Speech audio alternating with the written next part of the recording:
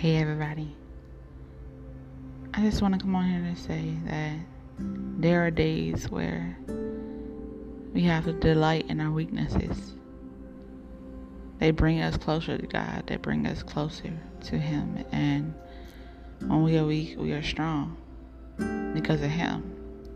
And that's the most we can see His power may manifest is when we are weak. We are human. We have limitations. We get tired.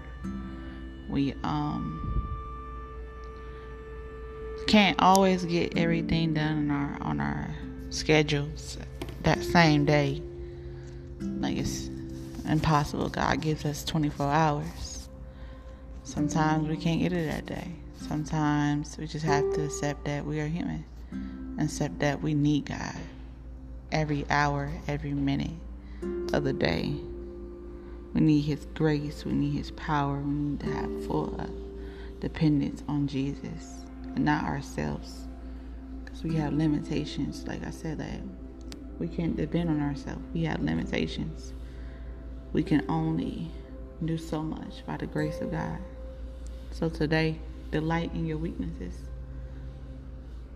Allow God to show Himself through to you.